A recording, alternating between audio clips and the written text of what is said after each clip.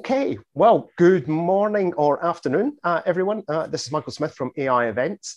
Over the last 2.5 years during lockdowns and pandemics, we've been carrying on creating great content from the industry leaders and helping people connect both to that content and to the people and the companies behind them.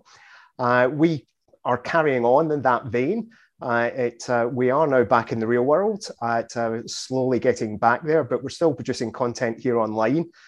We have had over 40,000 views of a number of the webinars and content that we've produced over the last 2.5 years, and we're going to continue to do that. Now, I'm joined by some of the industry greats, some people who have been there, done that, no doubt have got the t-shirts as well. What we're going to do is we're going to have a bit of a conversation about what they've been up to during the pandemic and what's coming next, and to get some of those wise sages' views of the marketplace.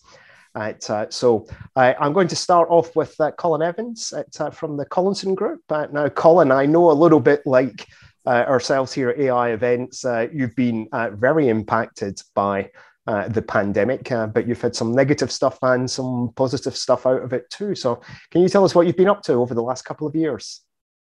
Well, staying alive, which is a key factor, and also, fortunately, touch wood, I haven't had COVID. The key thing is, as you probably know, our business is very diverse. But at the start of COVID, we got people into airport lounges. That business dropped by 90-odd%. We also did travel insurance.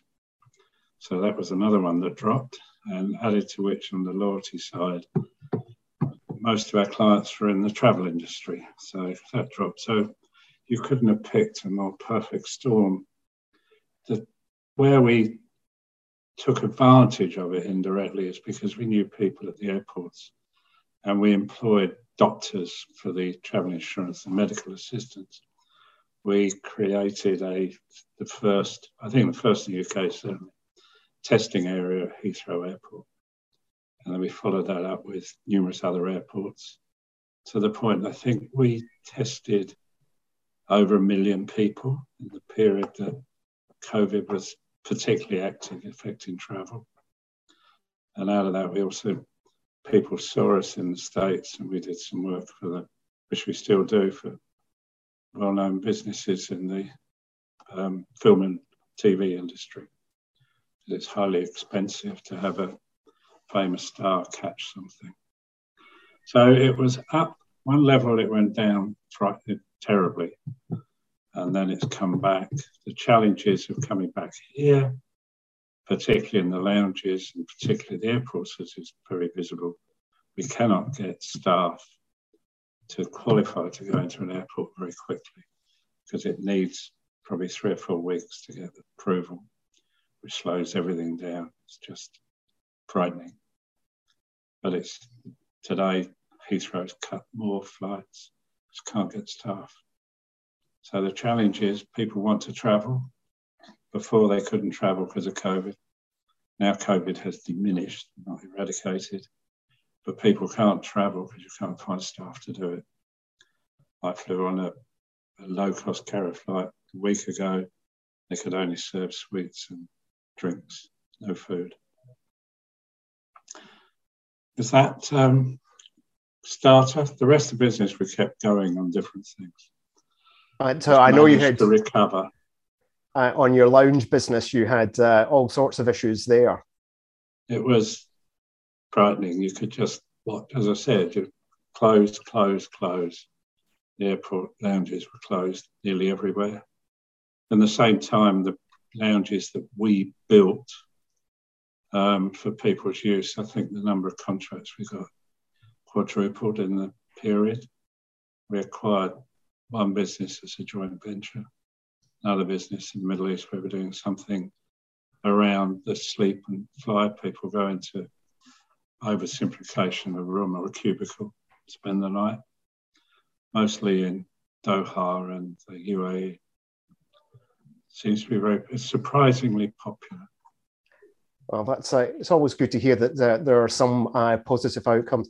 So, Rob, I gather you're coming to us from here in Scotland, but how have you been seeing things at points over the last 2.5 years?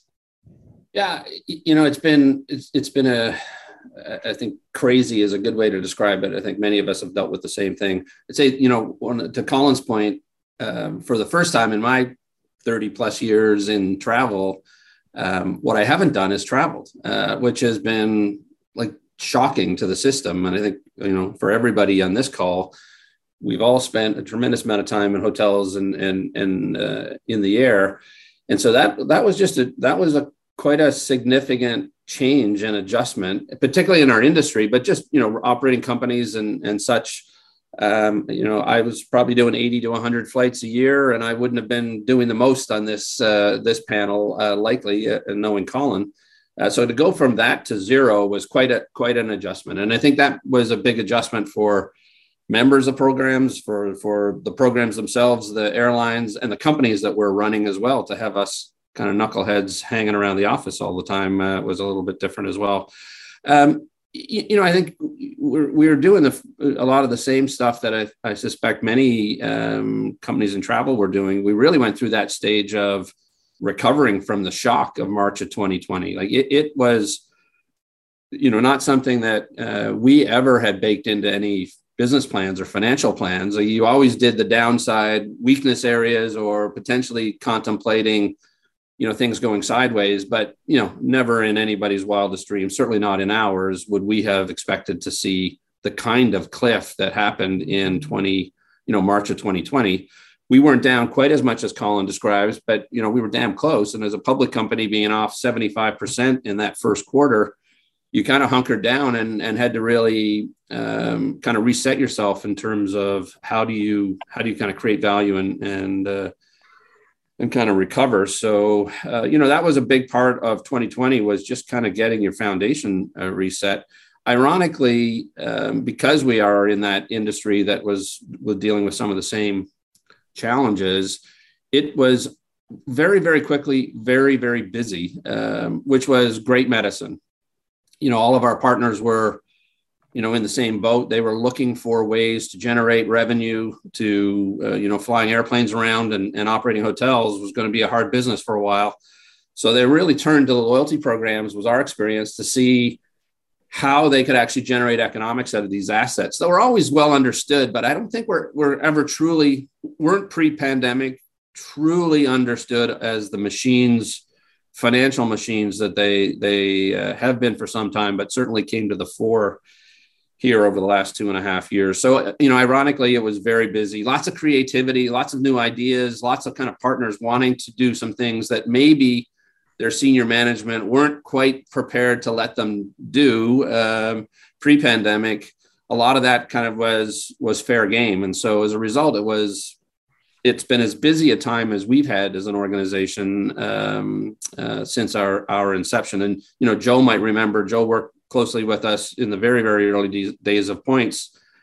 And 9/11 as another kind of traumatic period created a whole bunch of interesting new ideas. And so it is, you hate to look for traumatic events, but they have historically created some real interesting opportunities for the programs, the membership, and the businesses that they work with. So I'd say, that was a bit of the ironic part. I would say there was no economics in it. That was one of the things that was odd for us. While the business was busy, it wasn't generating economics. We were building products and we were putting a lot of new stuff into the market, but the membership early on really wasn't yet recovering and participating. And that changed in late 21. It's been amazing to see that kind of voracious, I don't know if you call it revenge travel, as people have talked about, but that kind of bounce back in late 21 for us was staggering, just how rapid people were getting back engaged with the airlines, particularly in the US, right? The domestic US market really was humming. So, the last year or so, we've been, with our partners, I would say it feels like we're well ahead of pre-pandemic levels. So the acceleration out of that kind of very difficult time has been fun. It's been lots going on and for us, it's been, fun to try to keep up with some of these smart organizations that we're doing some cool stuff. So I feel like we're out of it for the most part. I, say that not trying to risk it, but it does feel like the programs have really led the way out of the pandemic from a travel standpoint. And then for us, just personally, at Points, we just completed a transaction to, after 20 years of being a public company, we've just been acquired by a private company based out of Montreal. And so we'll be continuing to operate as Points, but in a private company environment and out of the public company spotlight. So that's an exciting change for us as well. It's interesting. I always, it's a company called Plusgrade that I believe has acquired you, and they were one of the first people to pitch in our Lions Den product pitching competition. Yeah, that's right. So they were, and but interestingly enough, they won, and one of the companies that they beat is one of these companies that you've never heard of, a company called Adyen. And Adyen is now worth 50 billion euro. Right. So it was a very successful. It's a very successful particular event there. You should get those original business pitches. They're probably worth something now. I have actually got them. So I have it.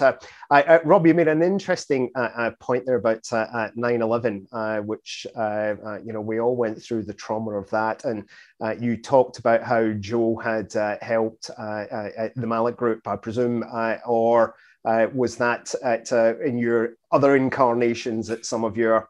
No, to be honest, both Joe and Randy were very helpful to Points in our very early days. And it's not surprising. I've told this story before. When you're trying something new and you're kind of tilling that ground that you haven't seen before, you go to look to people and try to find people that have some of that experience and have some of the credibility. And both Joe and Randy were very helpful to Points in the very early days. And Colin came onto the scene within a year or two of us starting, I suspect. I think we tried to sell Colin a piece of business in the South Pacific that he was smart enough to tell us to go pound sand on. But no, you do try to find ways to work with smart guys like this. So speaking of smart guys, Joe, you've been semi-retired, I think, over the last couple of years. But from your viewpoint at the Mallet Lodge, what have you been seeing over the last 2.5 years? Thanks. I have been retired more or less full-time, but nonetheless, I do keep my eye on things.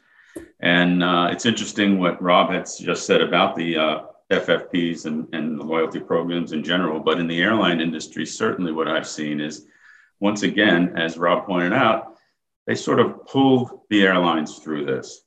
You look at the infusion of loan money, something like $55 billion here in the US, and then 10 more for cargo and contractors. There's a lot of investment. And I dare say much of that was based on the underpinning of the frequent flyer program, the frequent guest program, because of the monetary value that went along with that.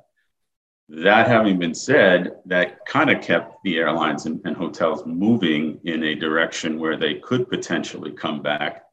But they were also, as I saw it, kind of stuck between a double-pronged issue of supply and demand. First of all, the I won't say knee-jerk, but the reaction of the airlines to cut flights and put airplanes in mothballs and retire pilots early. Had a major impact as we go down the line and we look at what's happening today. The cancellations, there aren't the crews, there isn't the equipment. And then on the other side, people have been, you mentioned revenge travel earlier, but there's just an increase in disposable income. I saw some report from the Federal Reserve, the numbers were kind of staggering, something like, 27% increase in disposable income from April of 2020 to the current period. That translates to people having money to do what they want to do. And with the, I'll say, downgrading of the COVID threat, because it's certainly not gone, but that creates increased demand. You have on the other side of the coin, reduced supply, and it's a problem that needs to be addressed. And then the overlay, which I think we're going to get to in a minute, is that of the whole green issue of climate change and how long can we sustain the type of industries we've been so accustomed to, and how will our customers react, and how as marketers do we deal with that? That's really interesting, Joe. That you're still seeing all of those bits and lots of up-to-date statistics as well, in terms of that disposable income. Randy, we've come round now to you. One of the bits that I love on your LinkedIn profile, it says that you didn't invent FFP programs, but you invented the news about them. And you've been certainly a mover and shaker over all the years when it comes to what's happening in the industry. So what have you seen in the last 2.5 years? Well, 2.5 years. I come at it from a consumer point of view, from the frequent flyer, the guy in the seat, if you will. And I think Joe and Rob and certainly Colin all touched on those things, because I know all of them back in the day of what they used to do. Rob running Canadian Airlines, Joe at Continental, although occasionally he did roller coaster rides too. And then Colin I met back in 1986. So I've kind of gone through all the things, if you will, for all these gentlemen here. And the interesting thing for me is I'm in the publishing business now. So it's still about the news of FFPs, although differently. Back in the day, I used to write about them and write about these gentlemen that are on this podcast as well, too. But today I see those that prism through the eyes of a lot of bloggers. I run a portal of about 100 different bloggers. And so when I look at the last 2.5 years, I look at the contrast between what I wrote about post 9/11, when travel was at a standstill, and what the industry did and how did the frequent flyers react, and then into post COVID and during COVID, how bloggers themselves, being frequent flyers, looked at that change, if you will.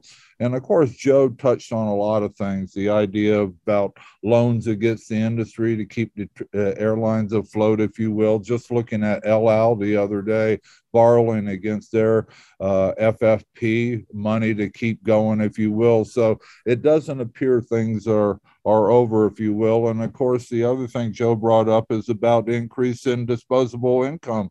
Today's, when they refer to revenge travel, is that today's leisure flyer often flies 25 to 50,000 miles a year on leisure travel. So it's interesting because of the change in income that even the leisure traveler is now considered an elite status flyer. And of course, the changes we've seen is through the eyes of bloggers, is that they just got burned out. Things happen in their personal lives, things happen in their professional lives.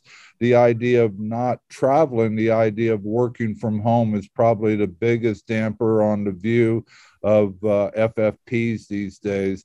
And of course, the airline industry kind of became their own worst enemy, because like many things in any business, you gravitate towards shiny things. And one of the shiny things we've seen through COVID brought a lot of new attention to the idea of something called a status match. And today, man, I tell you, the interesting thing, and I don't know that the industry will regret this well into the future, but the idea is that the percentage of travelers out there who have become free agents because of such things as status matches and extensions and stuff is going to be overwhelming. And it's probably going to take well beyond 5 to 10 years for the industry to recover and recognize again, what does loyalty mean? And loyalty in its basic sense is about reflecting the pressure to change brands. And with status matches and extensions of loyalty, that makes it really kind of easy because there's almost no pressure against changing brands out there. So that's the big thing that I've seen out there, is that the perception of now we stuff our wallets with not how many miles we have, but with how many elite statuses we have. So that's been kind of diluted in the world of loyalty, if you will. Will it come back? It always comes back. Travel is one of those inspirational things that it applies through all kinds of economies. And while we go through the alphabet of generations, whether it's Y, Z, Boomer, or what have you, the idea of it's invented new terms out there. Now we talk about the holistic approach to frequent flyers. In 1986, Colin, you never said to me the word holistic. I can tell you that. The other words that come There would have been other long words, Randy, but not holistic. Yeah. And then Joe, of course, talks about climate change. I can tell you back in the mid-90s, people were dissing the frequent flyers about, well, what about every time you go on a mileage run, you're exposing more carbon emissions and stuff like that. So the idea of climate change and the guilt factor of the impact on doing mileage runs and things like that really hasn't changed for, if I say the mid-90s, then that's 27 years that topic's been around, and not a whole lot has been done about it. But we'll see where that goes, the rest of this conversation. But there you go. Oh, so that it's fascinating. I'm the first long haul flight I did at the back end of last year on a British Airbus A380, and I was chatting with their cabin services manager, and she was telling me that it was full in first, it was full in business, it was full in premium economy, and there was nobody sitting in economy. And she said that she had been seeing that same trend over a number of our flights, that all of, in quotes, the premium cabins, it was almost like people were, they were just so keen to get out there that they were paying whatever to do that. The other thing I love there, Randy, I've probably never said to you, but in my past, I had... I was part of the team that rewrote all of the BA rules and introduced BA miles. And boy, did your online forum light up once we published and put the new rules out. And we kept thinking, oh, we hadn't thought of that. And so all of that is like on steroids these days with all of the bloggers. Anybody got anything they want to add? I can give you something. There's three things that made me think, and Randy saying, as he said, I met Randy in Colorado Springs in 1986, and I was going around the States because I had an idea. If I flew to the States, I had an address in the States that I could use. So you could build miles with the US carriers. And I wanted to be able to create something for people who flew outside of the States so they could get miles. This is the day of Pan Am and TWA, just to put, before anybody says it, I was not born before the war, the first war or any other war. But meeting Randy, and we came up with this idea, and we created the Frequent Flyer Club. And Randy produced a newsletter, which he was already doing because he'd moved out of New York. But from that, the rest is history of Randy and his numerous ways of doing things. And at the same period, and I can't remember the day, I was asked to go to Australia to present to Qantas board the benefits of building a loyalty program.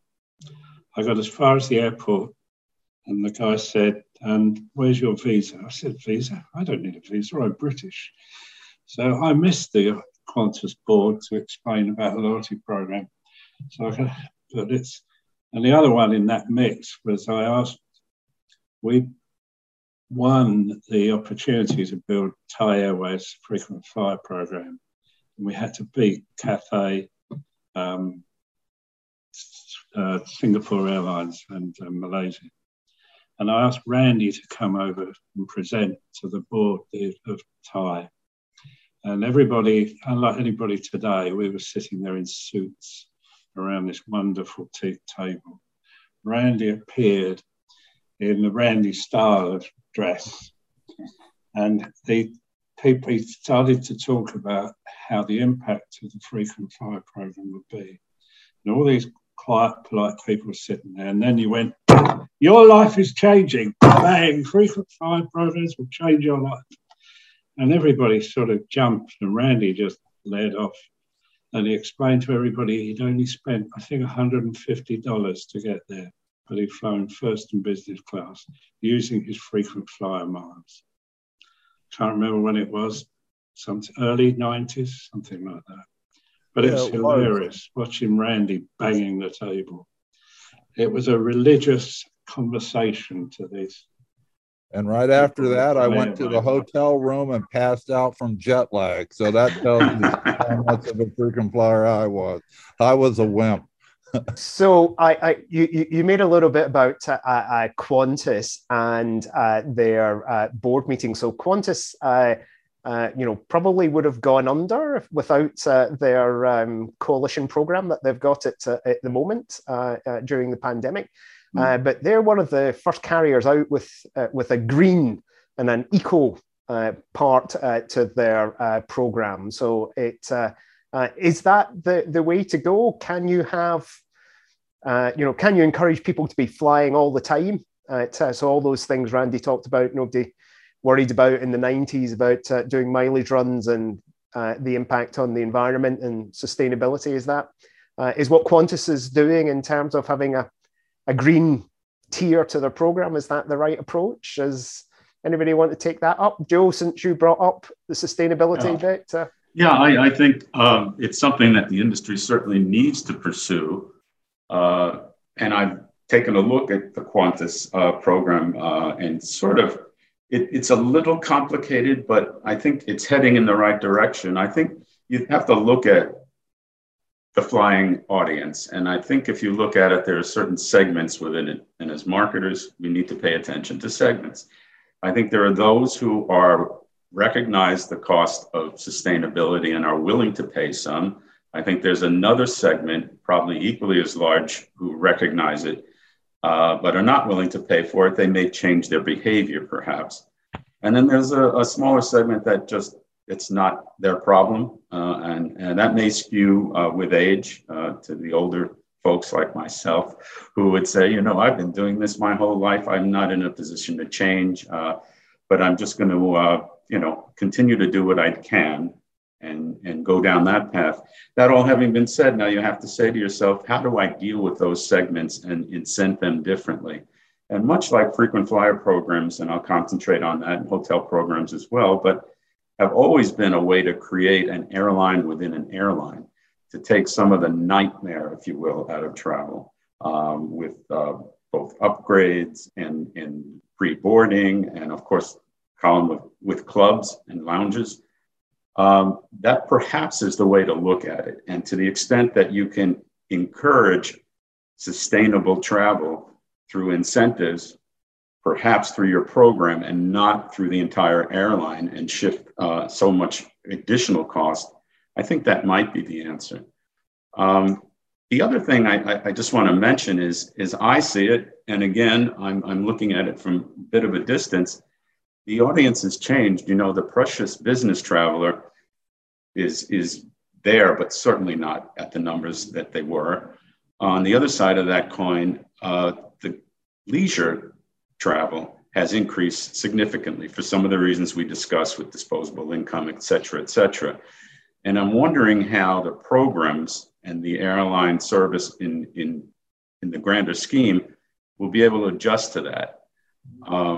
Maybe Colin, can I ask you a question? I've been in a couple of clubs as recently as March, and in Glasgow, in fact, and the audience seems to have skewed much younger, shall I say.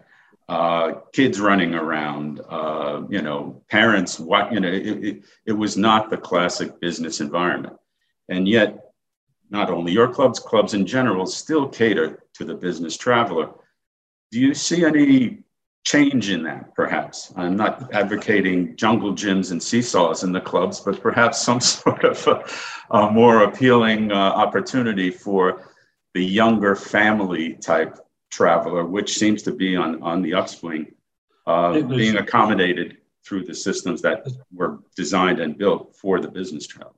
Well, in one sense, we've started a joint venture on gaming. Now, that is not, I am not a classic of someone who's going to do gaming. You may not believe it, but it's, that's not me, but and they appear very popular. They seem to be commercially successful, which I wouldn't have been aware of, but we've done it with someone who we used with Proudly Pass, and then we built a lounge in Charlotte with them. So that's a different thing. Again, the sleeping is different. I think we're looking at various other things. I think the fundamental problem with an airport is if you take something of 5,000 square feet, it's still 5,000 square feet at a certain price. So if you have children that you're paying for, and whatever the chairs are, the thing that's changed, the challenge of, I'd say this because it affects us, but the average dwell time at Heathrow was just about an hour and a half pre-COVID. Now it's comfortably over 2 hours. So you've got a dwell time, and it's compounded by the airlines calling people to get there 2.5 hours. I was in Dublin recently. It was over 3 hours. So that changes the whole dynamic of the airport. It changes the dynamic of crowding because everybody gets there early. And whether they're in a lounge or standing at an airport, they're standing there for nearly 2 hours before they get on the plane. The staffing, whether it's in a lounge, whether it's on security, whether it's in the restaurants, is probably 50 to 75% of the same, dealing with the same number of passengers. So there is the shift, but there's so many different dynamics of when you went in. Unquestionably, there was a higher ratio of holidaymakers than business travellers than it was before. Rob's wanting to add something. It crosses my mind that, the crux of Joe's question, it kind of leads to, do you believe business travel is going to come back? Infrastructure like airports, lounges, and Colin's business is, that's not easy shifting stuff. And so if you don't believe business travel is coming back, then you could, it seems to me as a traveler and from a business perspective, you could see those models evolving. But I have to say, just recently we've been getting back on the road and getting back in front of partners and kind of more traditional business interactions, and not, no disrespect to the great 2x2 pictures on this screen. It's such a far cry from Zoom meetings, and just to get back out in those one-on-one or team environments where you're doing a deal, or you're trying to innovate and you're trying to find ways to work together to create value. I just fundamentally, and I just can't believe the fact that I don't want to commute to work anymore is going to win the day when it comes to business travel. I think the first deal you lose to your competitor who jumped on a plane and went to see a customer, it's hard to imagine there won't be a return of business travel at some scale. Admittedly, and clearly it's been delayed from some of the leisure recovery, but I can't see a scenario where there's an absence of business travel, in the next 3 years. So I think a lot of those decisions are fundamental to whether or not you believe that's going to come back or it's not. And, these airports, they're certainly here in Europe, it's been complete chaos. Canada, where I'm based out of Toronto, has been a nightmare. So, thank goodness there hasn't been a ton of business travel, because, you can imagine from a customer service standpoint for the members of these loyalty programs, that business class or business traveler, if they were dealing with the kind of chaos that's been in place over the last little while, loyalty programs will be full-time customer service shops, because that flyer simply wouldn't be putting up with the kind of chaos that the system is forcing on us right now. One of the interesting things, Rob, we had our first big in-person event a couple of weeks ago in London, and we can generally tell whether something's going well by the noise level when people are out having coffee and everything. It's the noisiest we've ever had, and trying to get people back into the room when the sessions were on, it was almost impossible. And our feedback, and perhaps I would say this, but our feedback was more business was done because people were just so pleased to see everybody in person. Randy, Rob made some interesting points there about those business travelers, and you mentioned about it being kind of like leisure travelers now, where those frequent flyers. Do you think that that's the way it's going to go?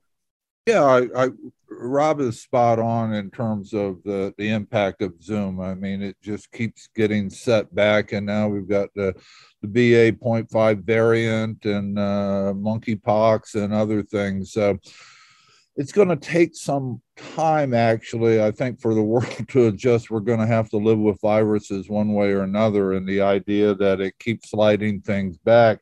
There'll be a point where, unfortunately, the population is going to get used to living in that environment. And when I say unfortunate, that's not really the case. The fortunate is people will get used to that and go on with living their lives. I want to go back to something Joe said about kids in the lounges and stuff. My guess on that is that we've seen activity that's more of the purview of airports to build the play areas, if you will, kind of like McDonald's with their play areas, if you will, more central than it is the individual lounges, because towards Collins' perception, and it's true, it's still 5,000 square feet, but the airport itself as an infrastructure probably has more room and more public space to build the playgrounds for entertainment. I mean, Minneapolis Airport has several play areas for kids and stuff like that. And interestingly enough, the reason I say that is because we've seen a lot of moves by the lounges themselves recently to curtail the types of visitors and the length of time they can stay in their lounges, the number of guests they can have. It can only be if you're flying that day on that particular airline within an hour and a half of a flight, and those types of things. So chances are that it's just the lounges themselves, that the way that they govern it, if you will, access the lounges will probably prevent too many more kids from enjoying the lounges, and also the idea that the airports have a better infrastructure for taking care of that. But back to what Rob was talking about, the business tour, I've noticed that among my bloggers that I would say 75 to 80% of them have resumed their life as frequent travelers versus only 10% a year ago. So I view them, that's my own little petri dish, if you will, of looking at how people recover, because I watch how they write, what they write about business travel, if you will. So it's getting there. But the problem is, I see, is that, travel per se is a global thing. And as we look around the world and see different countries react and start to shut down against some of the new variances of viruses out there, it looks to me that it's just not ready yet. I think that whoever said during COVID that business travel would take 5 years to start to recover, they were the smartest people, because everybody else, including myself, said, no, as soon as this gets over, everybody would be on a plane again. I guess we never really counted on that it's a sustainable topic of viruses and health and issues like that. Well, wow. and just the system's ability to handle it. Like I think it's, and again, it may be wrong or in the minority here, but it's less about the risk on health right now, is the sense I get in terms of dealing with colleagues. And there is this, I think what's going to face or delay some of the recovery is, look, if you're going out and your history or your plan is to be on the road every week, traveling, through the hubs like London and CDG and New York and others, you can't do it. Like, you can't do it, and no shot at our friends at United, but like, to go through Chicago these days in this environment as a leisure traveler is really inconvenient, right? You could end up in a hotel, cancellations, et cetera. Same thing here in Frankfurt or London. But as a business traveler, it's untenable because you've got another meeting in another country down the road. So I think Randy's right in that as these global, as different markets open up in different ways and react differently to the virus, that's not going to make things any easier. But we just got to get the systems working to really get business travelers willing to get back on the road instead of getting on a Zoom. But because I can tell you, I can justify, in my mind, I can often justify going to London and squeezing in, 2 or 3 meetings. And you see a Colin and some of our partners. But if you can't count on getting in and getting out, and in a time frame that you're banking on, and now all of a sudden it's a 5-day trip because of cancellations, et cetera. You know what? I can't justify that. I'm going back onto the Zoom. So look, it's not going to happen quickly. I think Randy's right on that. But it is. I think there's a multitude of issues that we're going to have to, as an industry. I was at a conference in Dublin, let's say a month ago, and lots of people cancelled at the last minute because in the news there was 3-hour delay at Heathrow, and then another 3 hours getting out of Dublin. And there are pictures of people queuing in outside of the airport buildings and queuing in the road and everywhere else. So people they don't want to do it. And if you think, we used to be an hour and a half, of which 30 minutes you were walking roughly to the gate. So it left an hour. Today it's 2.5. So you've got 2 hours going back to the lounges. That's twice as full. That's the restaurants with half the staff. It's a nightmare. I just don't think the business traveler is going to have the patience for that. No. And so they may wait a little bit longer to the point where the system is flowing a little more smoothly, but we'll see. So on that, it's an interesting bit for us to come to then, sort of where are we all going to go? So who's going to go first with some bold predictions, or how this is all going to end up? Joe, we all know we can come and live with you because you've got a tomato farm going on there, and you'll be able to feed us all if absolutely. You're all welcome. It's not just a tomato plant. Where he lives is remarkable, and he was showing me pictures of the bear that visits, and the big cat in American terms, that came to visit him. So it's a beautiful place to visit. Well, that's certainly a Joe, the restaurant is always a great place to eat and drink. Well, thank you for the compliment.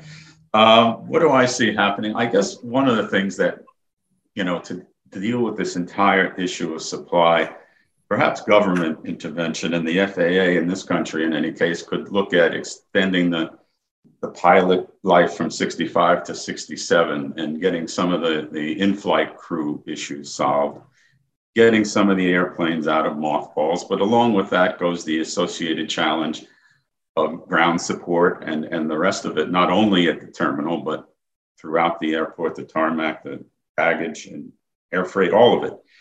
So that could be one thing that I would see that would help on the supply side.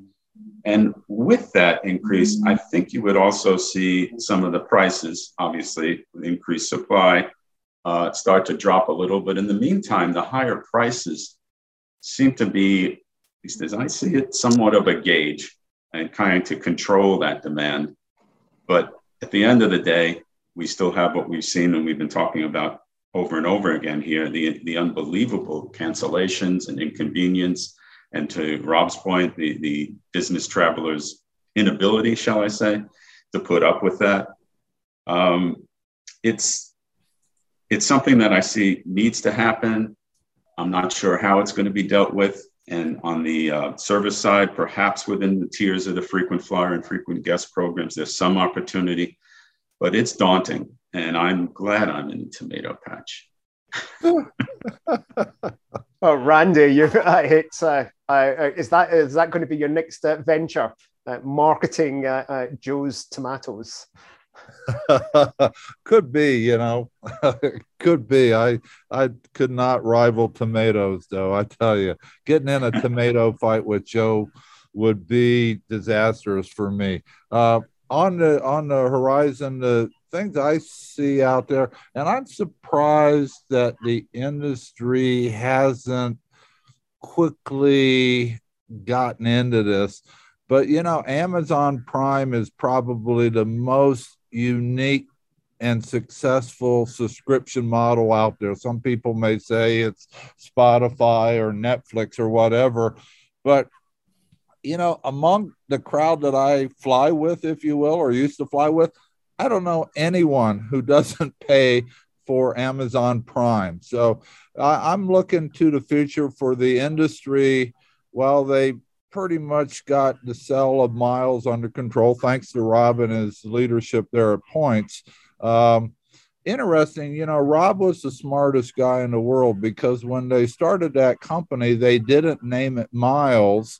They named it Points. And when we look at American and other programs these days, they've changed their terminology from miles to loyalty points. So somehow Rob knew to begin with that eventually the industry would come around to his terminology. But anyway, the idea of I see subscription-based models coming up for the industry in various levels, if you will. It provides good recurring revenue, which they need. That way that they can go borrow more money when they need to against other than just FFPs, if you will, because recurring revenue is really a good thing when you're talking to a bank or trying to borrow money when the next downturn comes around. But yeah, I like subscription models on the horizon. Do you think, Randy, the Emirates model is a step in that direction? It is, thanks to some of your guidance and things like that, the folks out of Zurich as well. But it's the start. But, Emirates and things that have come around for non-U.S. based programs, somehow they don't carry that well. I'm looking for the U.S., somebody in the U.S., some maverick marketing person, and Rob's probably close to this as well, too, with the guidance from Points to come up with those programs that will provide recurring revenue. Yeah, I agree with you. I think subscription is going to play a role. I don't know. I'm not smart enough to know whether it gets to that critical mass of an Amazon Prime, where, to your point, everybody who's dealing with Amazon is using Amazon Prime, or that percentage has to be staggering. I think it's hard to see subscription not playing a bigger role going forward on the frequent flyer side. And I think you're right. America's probably a little bit behind on that. I can't quite see it replacing the kind of existing model, but who knows, right? Stranger things have happened. I think one of the things you did touch on, though, Randy, that I think less about knowing what the future holds, Michael, but more about what's going to be driving kind of the change or what comes next. I've been saying this for a bit. The fact that we were always believers, this whole crew has always been a believer in the power and strength of the loyalty programs, right? Like, we wouldn't be in this business for 25, 30 years unless we understood it. I've seen much more recognition in the last 4 or 5 years, and certainly accelerated through the pandemic, of just how important, valuable, useful these programs are as economic engines. And look, it's a long time ago that, American and United really led the way in kind of these modern loyalty programs and generating economics and financial performance. But there's been a new level reached. I think Joe talked about the not just the revenue generated and the profitability, but the recognition of these as assets that you're now collateralizing to the tune of what Delta did 10 billion or American did 10 billion, Delta did 5 to 7, United in that neighborhood. That changes everything, right? That gets the executive office, the CFO, and the bankers, to Randy's points, looking at these businesses completely different, and a different set of eyes that has, I think, has been really good for the leaders of the loyalty programs. The people we're dealing with. Again, no disrespect to Joe, but when I was running Canadian's loyalty program and Joe Continental, the level of sophistication in the management teams today versus us back then, like, speak for myself, these guys are far more capable than I was, and understanding kind of proper business, building a balance sheet, the profitability motives, having kind of those longer term plans. It's just it's a much bigger business now than it was. They're more sophisticated management teams. There's more eyes on them to kind of continue to generate value. And I think that just drives innovation, and it drives a whole bunch of new ideas, whether it's subscription, the way Randy has pointed out, or it's something else. I think we're going to see just a boatload of innovation and change out of the loyalty industry, travel loyalty industry, in the next 3 to 5 years.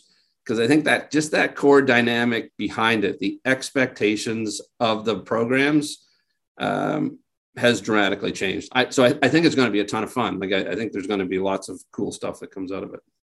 I think there's already a lot of stuff happening that we're seeing. Some of the stuff just bubbling away, but it will come to the surface in due course. EasyJet, Randy, on this side of the pond, have a subscription service, but it hasn't as yet, unless you know something different, Colin, set their results on fire. But they certainly have EasyJet Plus on this side of the market. So, Colin, your predictions that you're going to be banning kids from all of your lounges, especially the one in Glasgow. No, I wasn't saying I would ban children from the thing. I think the difference is, and the problem is, going back, we were started to build a lounge in, I won't say where it was, in 2019 or probably start 2018. And then it got stopped. When it came back, the price to build it went up 24%. So it had 24%, but the time is still 4 years. And the problem we've had here in the last, and not just lounges, but do you think it's 4 years to build it? And it's probably 4 years to get approval to build it with the airports, etc., and the airlines. So it's 5 or 6 years. What's happened in the last, since COVID really got back, was suppressed, is a year's change. So creating change that fast is hard. Some things move very quickly. No one was buying an electric car, then suddenly people are buying electric cars. It's, if you own a diesel car, you're a pariah in the UK. But you don't buy a car for 2 years of change, you buy a car for 5 years or something. So I think things are different. I've always been involved in the subscription business for years, and it's a perfect vehicle. It's a great vehicle, it works well, but the problem you've got with it is if you take the price of an airline ticket can move from, let's say, £100 or £1,000 and back again in 2 weeks. Trying to judge where the subscription program fits in that volatility is hard. Amazon's pricing doesn't change by the ratio of airline flights. You'd end up with so many things. You can't travel in school holidays. You can't travel when whatever it is, Sounds like a loyalty program to me. Yeah, it is. Yeah, but you don't get as much of that today, do you? So there you had it. Lots of innovation coming. Subscription seems to be the way to go. We're all going to be buying tomato futures shortly. We're hoping for a gift. I'm looking forward to the tin arriving. Well, they're in glass, so there's an issue. I remember seeing them So, yes, I It's- should have remembered, Joe. So, gentlemen, thank you very much for sharing your insights. I think to Rob's point, there are exciting and good times ahead. Frankly, it probably couldn't get any worse than it has been, and it's going to be fascinating to watch all of these things unfold in the weeks, months, and years ahead. And maybe we shall get together in person somewhere, maybe at next year's Freddy's, perhaps, and take notes in a year's time as to what has happened and how you are all very wise sages and have turned out to be right. So, gentlemen, thank you very much, and I look forward to seeing you in person somewhere.